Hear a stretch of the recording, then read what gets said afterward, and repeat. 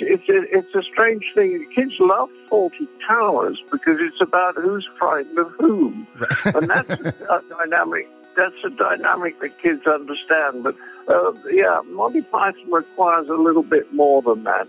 I think you've got to be 12 or 13 before you can plug into Monty Python. But 8-year-olds like Fawlty Towers. Hi there, and welcome into a brand new week on Celebrity Salute, dedicated to the men and women who serve our country in active duty, our veterans and their families. We're here for you. God bless you. We love you. On each episode, we look for people and stories with some connection to these heroes. I am Randy Miller. The legendary John Cleese is an English actor, comedian, screenwriter, and producer. Emerging from the Cambridge footlights in the 1960s, he first achieved success at the Edinburgh Festival Fringe and as a scriptwriter and performer on The Frost Report.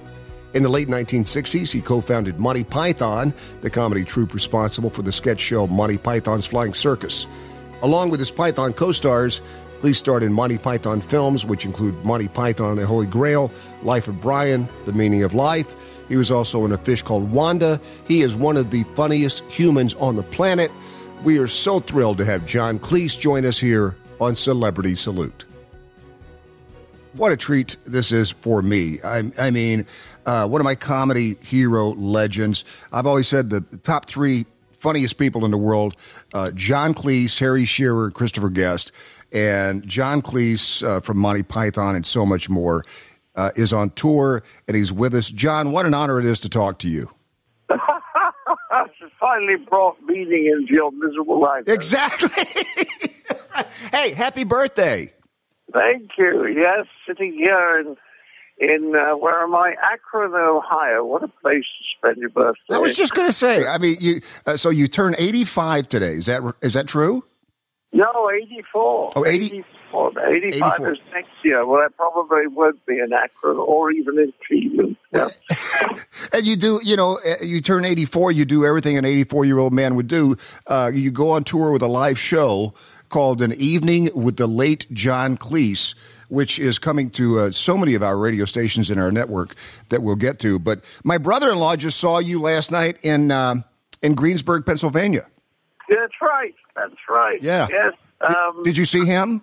It was a bit. Yes, I did. I think he was in H15. That was him. That was him. Yes. That was him. He said, so we had a lovely time. It was a very good audience, and I must say I really enjoyed the show. The audience makes such a difference. Just occasionally get an audience that's a bit slow. It's usually because they're out in the sticks, quite frankly. If you're in if you're in a nice city and they're a quick audience, it's a very, very pleasant way to earn money. He said he loved it. He said it was a fantastic show, and he said your daughter comes out in the latter part of the show and interviews you. I love that. Yeah, it's fun because she bitches at me. I call her the saber-toothed daughter.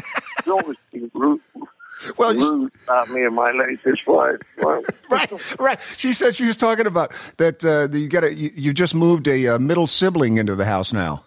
Well, her line is this. She said, we have a new child in my family. My father got married again. But he said, now, you did not talk about, you didn't mention Fawlty Towers. And what a phenomenal show that was. Well, you see, the problem is that Fawlty Towers was never shown on any big network. And it was shown on PBS.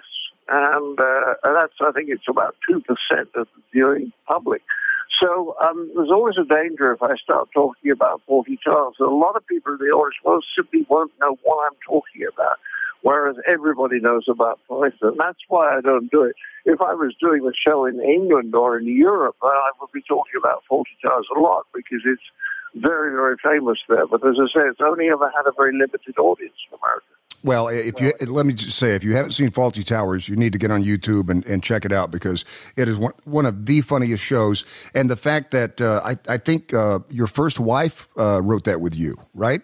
Yeah, that's right. And we used to spend about 6 weeks writing each episode, you see, which is unheard of in the sitcom world. Right. Most people spend about a week at most, maybe 10 days, but 6 weeks, and there's so much in the shows, which is why people can watch them again and again and again. You know, I've always kind of guided my life, John, with this mantra that if you don't like Monty Python, I don't want to be a friend of yours. And, you know, there's a certain kind of crowd, and I don't know if you would agree with this. I think you had to be pretty educated to appreciate Monty Python. I think that's true. But at the same time, you see, kids like the silliness. Sure. Oh, absolutely.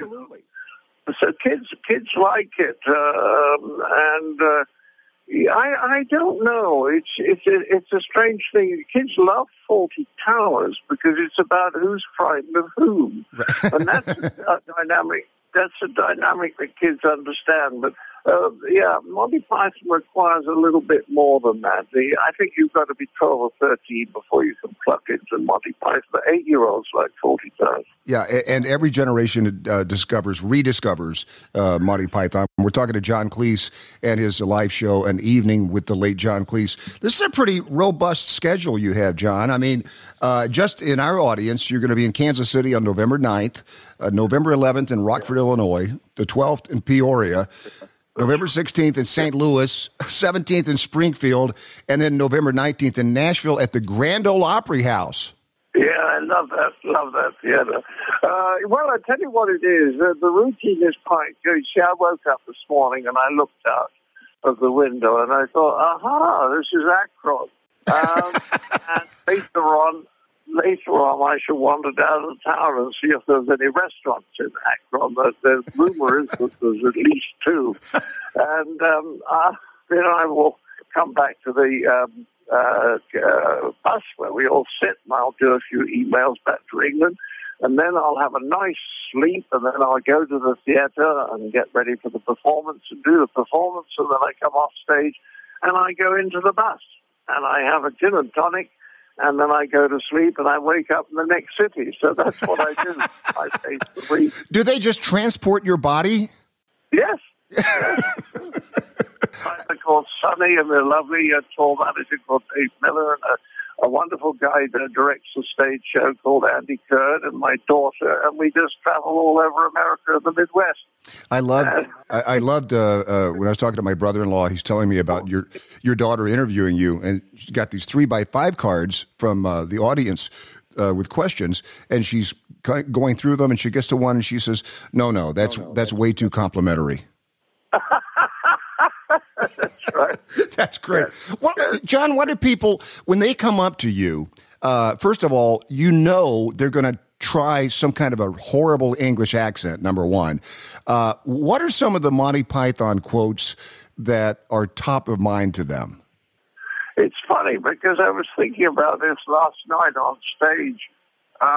It's odd that some of the lines are not particularly funny.